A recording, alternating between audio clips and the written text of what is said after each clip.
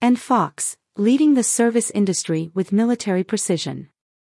Wen and Fox, President and CEO of Nine Energy Service, Nine, says, "There's a lot of blood, sweat and tears that goes into some of the things you accomplish." It would be natural to assume she is referring to her pre-energy career as a captain in the Marine Corps, where she served 2 tours of duty in Iraq under General David Petraeus. However, she is actually talking about the tightrope that many women, who are career professionals, have to walk when they become mothers.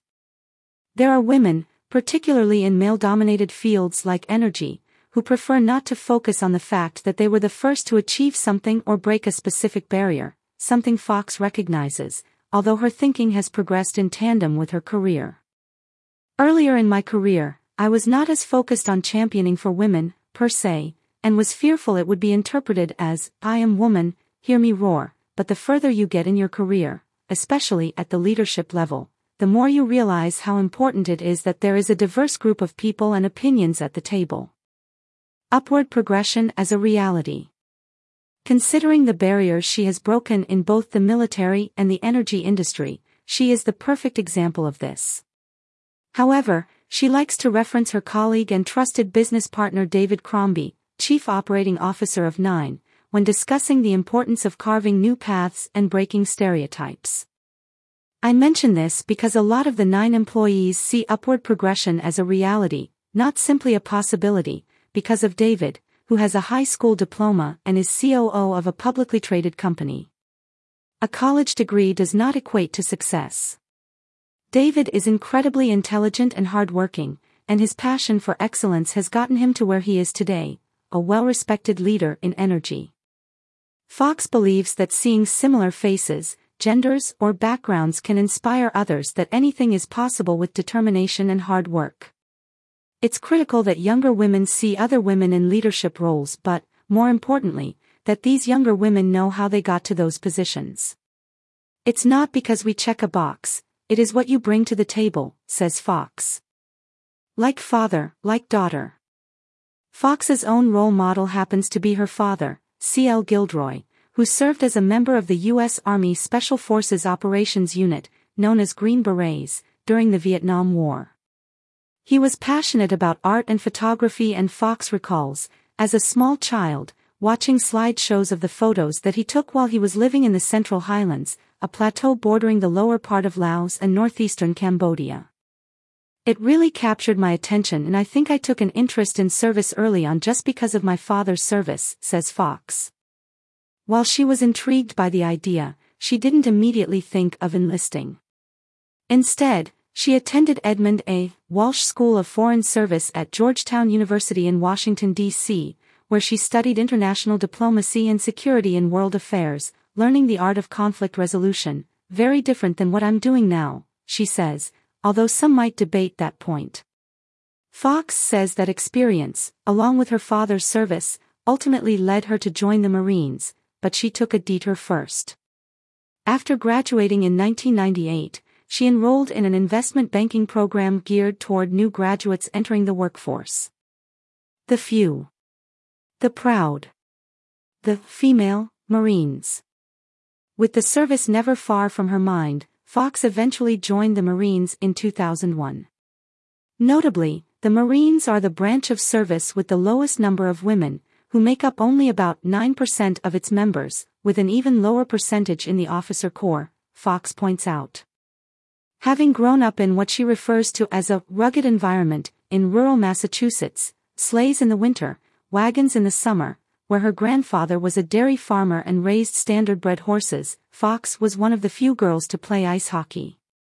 "Being in an all-male environment wasn't foreign to me, and, at the time, the Marine Corps was the only branch of service that put women officers through the same training as male officers. If I was going into the military, I really wanted a military experience. I wasn't going into it as a stepping stone for something else. I wanted to see how I would fare, and that's actually why I chose the Marine Corps." Calling basic school, the 6-month training course for officers, extremely tough and very competitive, given that the Marines try to the best of their ability to simulate real-life scenarios, Fox graduated in the top 10% of her class. However, the U.S. government did not lift the ban on women serving in combat until 2015. Fox says it was probably her first encounter where she found her gender to be a real disadvantage. Foreign service, the Iraq War. In March 2003, 2 years into her military career, the U.S. went to war with Iraq. The following year, a request came down to Fox's command asking for a major to serve as an Iraqi Army liaison officer. Fox, a lieutenant at the time, didn't qualify. The Marines asked for volunteers from her unit, but there were none at the major level. They then asked for a captain and, again, there wasn't one. I told my commander I really wanted to go, Fox says. So, it finally filtered down my way and I ended up getting deployed on my first tour of duty as the Iraqi Security Force liaison officer and attached to a unit that was going overseas. After U.S. troops reached Baghdad, there was a period of relative calm in Iraq, when Marines and other soldiers, unarmed and without flak jackets, could sit in cafes and have tea. Then, all of a sudden, in April of 2004, the insurgents started executing their plan, which they had been planning all along, and that's when people started getting ambushed and killed. That changed everything. Fox, whose job was to help train the Iraqi army, discovered early in the conflict that the necessary resources were not available. It was a position that ended up being whatever I could make of it, she says, because the fighting at the time was so severe and fierce and so it gave me a lot of autonomy. That is where she first met General Petraeus, then a 3-star general, and commander of the committee that was responsible for the Iraqi forces. When her Marine unit went home, Fox ended up reporting directly to Petraeus, providing atmospherics and ground information, while living in the central southern Iraq region across 5 different provinces. After multiple tours, Fox finally went home in 2005 and attended graduate school, earning an MBA at Harvard Business School. I thought I was back in civilian life full-time, she says. I actually interned for Goldman Sachs in the middle of my first and second year. When General Petraeus was nominated for a 4th star, Fox went to see him just before his Senate confirmation hearing.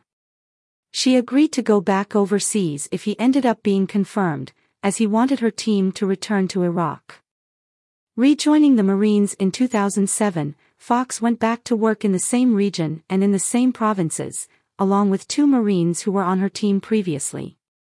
We had had a lot of experience in that area, as we knew many of the key leaders in that region.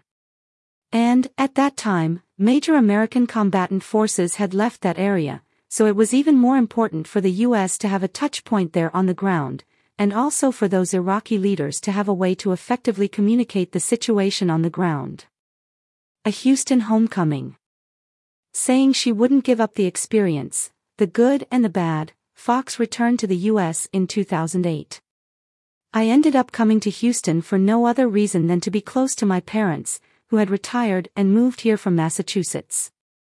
I wish it was a fancy story about how I always wanted to go into the energy industry, but it was really just the fact that I'd been at war for so long and wanted to be close to home. Fox says she is grateful to her parents for bringing her to Texas, where she fell into the energy industry by accident, as so many women say they do, which led to a personal transition of her own, as she transferred the skills and expertise from her military background to the energy industry. The leadership battle. When you get out of the Marine Corps, you realize it's a learning institute focused around leadership. I found those lessons, and the mental toughness you get from going into combat situations and serving overseas, invaluable in this industry, too, because there are a lot of very sharp ups and downs. The more senior leadership roles you get, the more heavily critiqued you are, and, in a volatile and cyclical industry, you really do need a strong stomach. The Marine Corps definitely prepared me for that. Having spent her career in the male-dominated sectors of the military and the energy industry, Fox observes, the more you rise, the tougher the ceilings are and the harder it is to penetrate them. Nothing was ever handed to me. You really needed to outperform significantly to try to get to where you wanted to be. When it comes to promotions, Fox points out that women still have to prove into their roles, whereas, I often see male counterparts that are given the title and then allowed to prove into it. Operational roles are demanding and require sacrifice, with Fox returning to work on a Monday, shown here, after giving birth that Thursday. Motherhood and the C-suite. Fox has gone above and beyond to prove herself at 9, taking on the role of CFO in 2013, just 6 months after having her first child. Prior to that, she had been working at a firm called SCF Partners, which founded 9, working on integrating the investments and merging the two companies. Assuming the role of CFO was critically important to me because I had spent so much time with the individual entrepreneurs and, like so many other women mid-career, I didn't want to get left behind because I had a new baby. Based on her own experience, Fox believes that operational roles come at great sacrifice in terms of not being able to spend as much time at home with your children. That's the reality I faced, and that's what a lot of these roles require, Fox says, stressing the importance of discussing your priorities with your family. Having the right partner is critical. Of course, the same thing goes for business. Your partners are going to make you or break you, and it's the same thing at home as well. Fox found the early days of child-rearing very challenging because she was simultaneously taking on incremental leadership roles. In fact, she had her second daughter on a Thursday in July 2015 and went back to the office that Monday. Realistic expectations. I already knew I had been appointed CEO, but we hadn't announced it yet. The company was barely going to meet its debt covenants, so we needed to act very quickly to cut salaries and bonuses, which was extremely challenging. I do think the real truth of all of this is that, again, there's a price to be paid and there's a lot of blood, sweat, and tears that goes into some of what you accomplish. If you really want to be a selfless leader, there's a lot of sacrifices that go into it, Fox says. I tell my children they are 2 of my kids, but I'm responsible for 1,000 families now at 9, so they don't always get front and center, and they know and understand that. They are proud of me. Fox believes, as many women do, that when a woman is happy and fulfilled in their career, they make a better mother. There is a very real aspect of that. In the long term, my daughter will see that I had a career and roles in leadership, and surely that will impact her as far as what she thinks she's capable of doing, so all of that is important. The perceived dichotomy between motherhood and being a highly aspirational professional working woman sometimes creates an emotionally charged conversation, but Fox says the reason she shares her experiences is because I don't want people to have unrealistic expectations about the pros and cons of reaching the top role in the C-suite. In 2021, Fox became the first female Marine veteran to be named the Semper Fidelis Award honoree by the Marine Corps Scholarship Foundation, MCSF. I'm truly humbled to receive this award from the MCSF. This award is a testament to all the veterans across the country who have served and sacrificed for our country. I am deeply grateful for their service. Pictured L2R, General Robert B. Neller USMC, Ret.